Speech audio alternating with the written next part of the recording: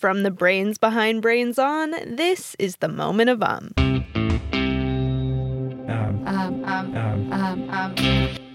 Moment of comes to you from APM Studios. I'm Ruby Guthrie.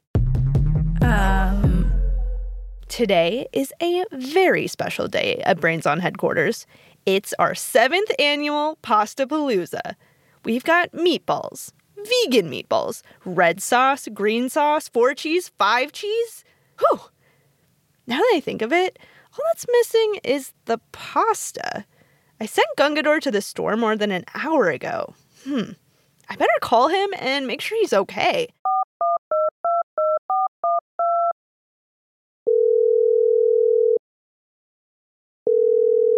Ha! Ruby Guthrie! So glad it's you! Gungador, is everything okay? You've been at the store for a while. Did you find the pasta? Too much pasta! Squiggly pasta and stuffed pasta! Long pasta and cute little pasta bow ties! Gungador can't choose! Why so many shapes? Oh, that's a great question, Gungador. Actually, listener Sasha was wondering the same thing. Why are pasta shapes all different? Well, first of all, pasta's been around for a very long time, at least hundreds of years. And so, human beings always, everyone wants to put their own stamp on things. They want to make their own version of it. So over time, there's always new ideas coming out. Even to this day, there are new pasta shapes and new pasta dishes being created. Hey, my name is Dan Pashman. I'm the host of the Sporkful Food Podcast and the inventor of the new pasta shape, Cascatelli. It's also that Italy, even today, but especially historically, was very regional. There wasn't a lot of intermixing between different parts of Italy. In fact, they weren't even all one country for a long time. And so you would have people in one area who have one climate and they have one set of ingredients that they're making their pasta sauces with. They're not talking to the other people who could be not even that far away. And they may end up with 2 different versions of a similar pasta shape.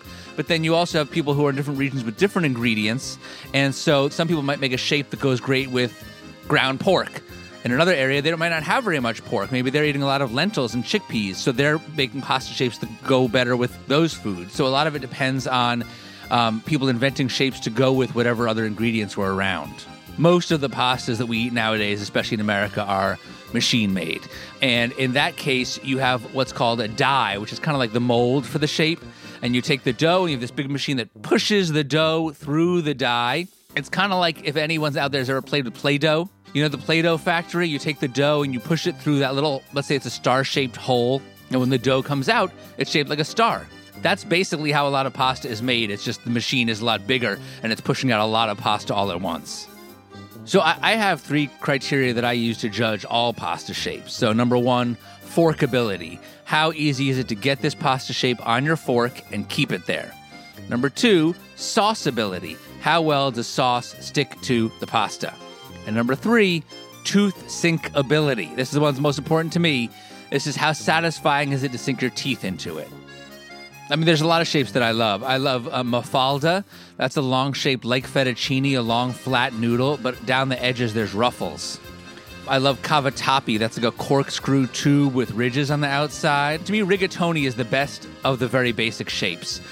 You can really sink your teeth into it to hold sauce well. It's very versatile. It goes with almost anything. There's also 2 other shapes that are very obscure Italian shapes that I launched in collaboration with this pasta company called Sfolini. And those are called Quattratini and Vesuvio. Those are 2 fun ones also. Vesuvio is inspired by Mount Vesuvius, and so the famous Italian volcano. So yes, some would say it looks like a poop emoji, but the Italians say it looks like a volcano. Gungador understand now. Different pasta shapes for different sauces and toppings. Right. And since we have a ton of sauces and toppings for the Pastapalooza, why don't you get a few different boxes? Great idea, Ruby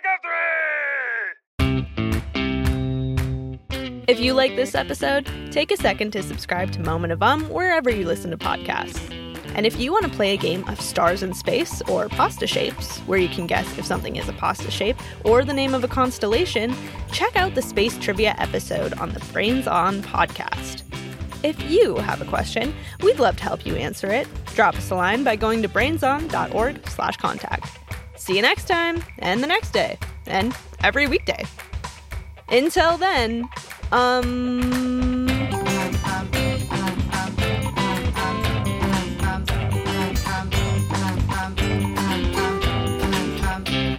Most epic pasta slurp!